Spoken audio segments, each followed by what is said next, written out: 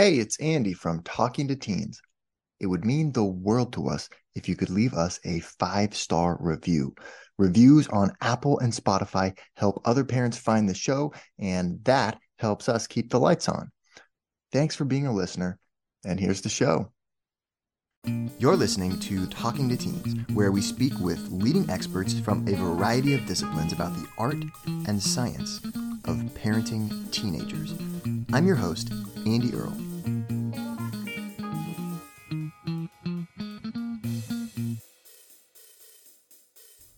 Welcome to our Talking to Teens mini course on how to communicate with teenagers about underage drinking. The point of this course is to pull together some clips that we've collected from interviews with experts all around the world to tie in some of my own research on adolescent risk behaviors and parent-teen communication, and to leave you with some concrete, actionable takeaways that you can go and put into practice with your teenager immediately. The topic we're going to be covering is underage drinking. How do you discuss alcohol use with your teenager? What do parents need to know before you try to have a talk like this? How do you actually have the talk in a way that gets through and makes an impact? How do you get real results? But before we get into all of that, do parents even have much influence over the alcohol use of their teenagers anyways? I mean, aren't teens just going to drink if they're going to drink and there's not really that much parents can do about it? Well, actually, parents have a lot of influence here. When I spoke with persuasion expert Jake Teeney about this, here's what he had to say. Parental influence, even in adolescence, is not absent. They did a study looking at alcohol usage, and they took into effect the personal beliefs, their peer group beliefs, and their parent beliefs. And they actually found when controlling for everything, the parental influence still had a significant effect on whether or not the kids engaged in alcohol. Yeah. Now, an important moderator of that, or, an important factor in making that happen was the warmth that the parents treated their children with. So warm parents, you encourage your child to be who he or she wants to be. You speak to the child in a warm, kind voice. That's when the parental influence had an effect. For the colder parents, parental influence did not have much of an effect. And so, just to say that, yes, the peer groups are going to be influential, but it doesn't mean that parents have lost all control. In my own research with our lab here at Loyola Marymount University, we found some really similar things with college students and even with heavy drinking college students who you would think would never be influenced by their parents to drink less. We found that when we gave parents some simple strategies to talk to their teenagers about alcohol use, their alcohol use went down. Notice the variable that Jake mentioned when he talked about that study. It was parent beliefs. It wasn't what parents do or what parents say. It was what parents believe that had an influence on teenagers drinking. Our research takes this even a step further. We found that it's not just what parents believe, it's what teens believe their parents believe that's important. And you'd think this would be the same thing, but it's not. We've done what's called dyadic data analysis, where we get a bunch of parents and their teenagers, and we ask them both questions, and then we compare it using statistics. And what we found is what parents say their attitude is, and what teenagers say they think their parents' attitude is not the same thing. They don't match up. And what's important is what the teenager thinks the attitude is. There's a lot more information about this topic of parent attitudes and teenagers' attitudes in the first lesson of our online course about how to talk to teenagers, and you can find that for free at talkingtoteens.com. But the key here is clearly communicating your beliefs and your attitudes about alcohol use to your teenager. So when do you start talking about this stuff? Well, really, you can't start too early. Studies have found parents have a lot more influence over alcohol initiation than they do over alcohol use. So what does that mean? Well, that means that if parents start talking to their teenagers before the teenager starts drinking, they're going to have a lot bigger impact than if they start talking to the teenager after he or she has started drinking. It isn't that you can't make a difference once your teen starts drinking. It's just that parents have a lot of influence on that initiation variable. So if your teen hasn't started drinking yet, there's a really good chance that you can delay when your teenager does start drinking. And study after study after study has shown that the later you can delay the onset of teenagers' alcohol use, the better results it has for the teenager.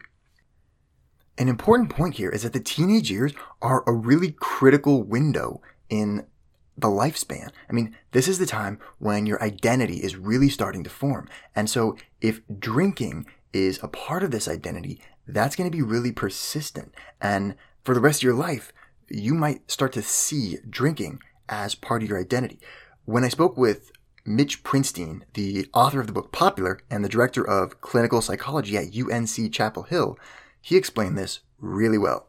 Research is now showing us something about the way your brain is responding to even daily stimuli, to everything you see and hear, that's still filtering it through that 15-year-old brain. This is the time when your brain is suddenly turning from a child's brain to an adult's brain. You can remember things for longer. You can think about yourself in a more permanent way. It's not just how you feel in that moment. You really are able to reflect on your life. And all of that starts around puberty. And I think that it's kind of like the juxtaposition, the mashup of all those things happening at once that kind of leaves this imprinted version of who you were the very first time you started to have that adult brain that sticks with us. So when's the best time to start talking about alcohol with your teenager? Now. Whatever age your teenager is, now is the time to start. Don't let drinker become part of your teen's identity during this critical window, because as we saw, things that get attached to our identity during this critical window, they persist for the rest of our life. Keep your teen from initiating alcohol use as long as possible. Don't be fooled by people who say, oh, it's good to let teens experiment. Then they won't go crazy when they get to college. The whole thing about in Europe, they let people drink earlier and they don't have as many problems with alcohol use is a myth. Study after study after study has found zero benefit to early initiation into alcohol use. And in fact, what the studies show unanimously is that the later you start drinking, the better. For more on this, check out my Power article on talkingtoteens.com about 7 things most parents get wrong about underage drinking. Thankfully, a lot of research has identified exactly what parents can say to dramatically reduce the chances that your teenager will initiate alcohol use, or that if your teenager already is drinking, that you can reduce the amount of drinking that's happening.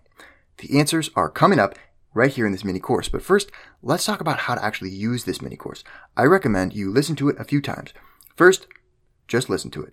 Then go through again and take notes on the key things that you think would be most beneficial to use with your teen. Listen, every teen is different. You know your teen better than anybody on the planet. So some of this stuff, you're going to say, yes, I need to use that on my teen for sure. Some of it, you're going to say, well, maybe that wouldn't work with my teen. Write down the stuff that seems to make sense to you, then listen to it one more time and build out those notes with examples. Every time I tell you to try and think of 5 or 6 examples of this, or come up with 3 or 4 ways you could say this to your teenager, go ahead and write those into your notes. Then study your notes for a little while before you try to have a conversation with your teen. The key here, though, is don't get too caught up in trying to execute your notes when you actually have the conversation. Do all the preparation, and then when you do sit down with your teenager, you need to be able to let it go and just be willing to talk and listen. Rachel Scott, yoga and meditation expert, had some great advice about this when I talked to her. I think that if you can plan for what you need to talk about when you're not in an emotional state, that's helpful. So that it's coming from a place of being able to think about the big picture, what's good for your kids, what your kids' needs are, what your needs are, and not coming in with a predetermined, like, this is going to be it, but rather starting from a consideration of, okay, we need to have a conversation. I think this is what my kid's going to respond with. I think this is what I want the outcome to be, but what are the questions I can ask? What's the space between there? And then so you create kind of the agenda, if you will, for your meeting, or what you need to discuss in advance when you're not feeling like, oh my God, this has to happen now, or so it doesn't feel so charged.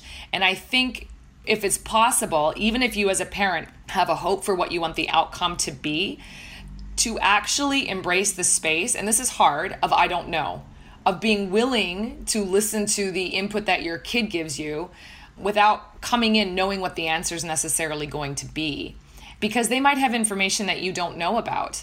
And they certainly need to be heard. And it will read. If we come in and we say, I want to hear what you think, but we actually don't want to hear what they think, and we actually already know how we want it to go, and we already know what our answer is, then that's going to derail our ability to really listen in that moment and to perhaps change our own mind.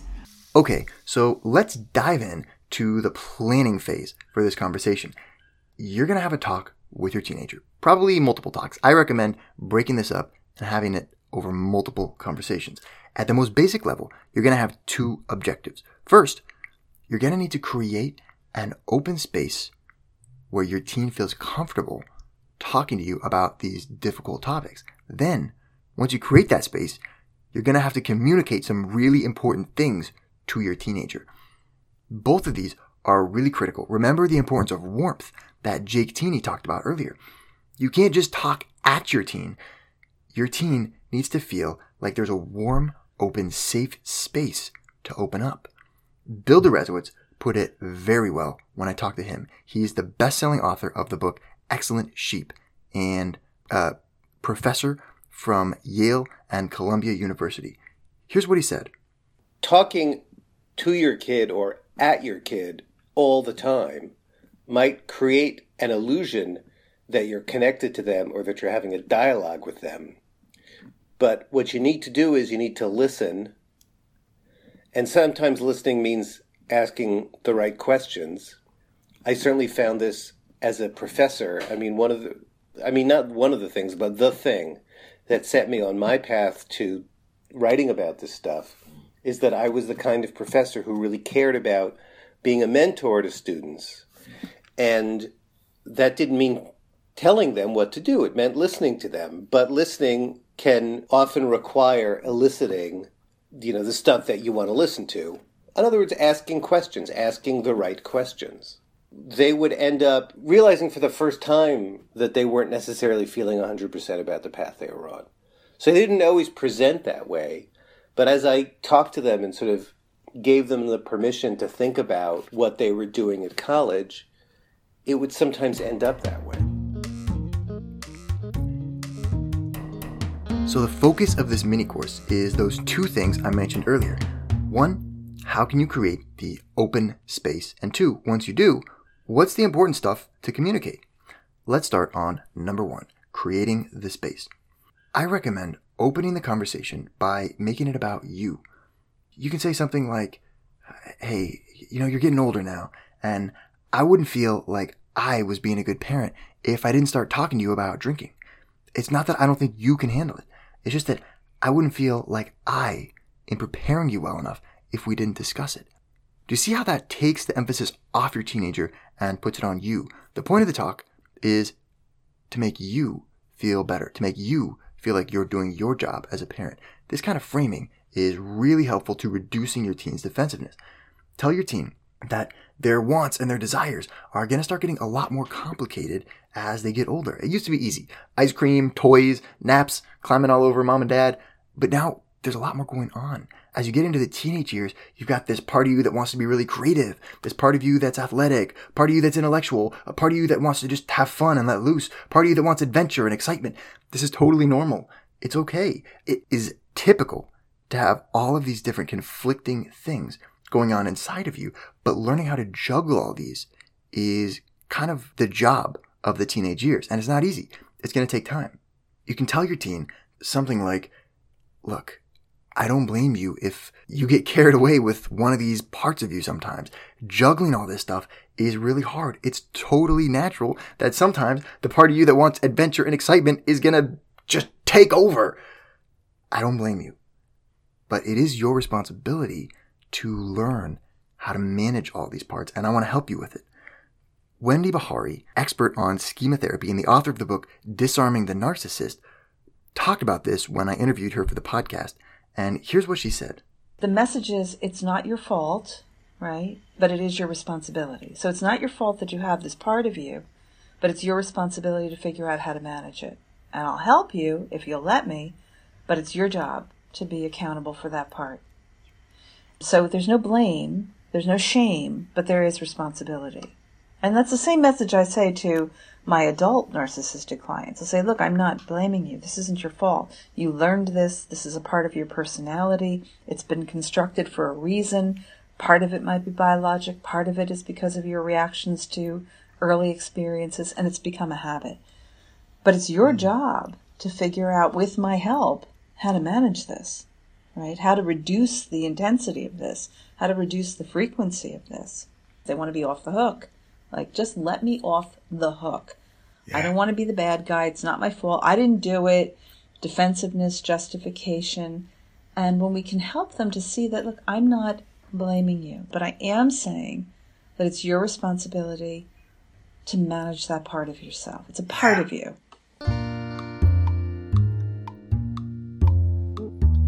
So the message is that your teen is going to be tempted by alcohol. That's totally okay, and it's understandable. You just want to start talking about it. You want to make sure that it doesn't become a problem. One key to creating this open space with your teenager is to make sure that you give your teen an out. Before you get too deep into the conversation, pull out a timer so that your teen can always look at the timer and see how much time is left on the timer. I recommend setting it for 15 minutes, 20 minutes, something like that. When you finish, the conversation will be over. When that timer rings, even if we're mid-sentence, the conversation is done and we'll pick it up another time. Make a rule with your teen that he or she can say anything while the timer is on. Anything in any tone of voice, and you won't get mad, they won't get in trouble, and you won't keep bothering them about it after the conversation is over. This approach comes from Karen Young, a psychologist from Australia and the founder of the widely popular psychology website HeySigmund.com. I used to have a rule with my kids that when we're in the car, they could say anything. They could use any words. They could say anything. They could tell me anything. This was from pickup to the driveway. They could tell me anything in whatever tone they wanted. By the time I drove into the driveway, the conversation would be finished.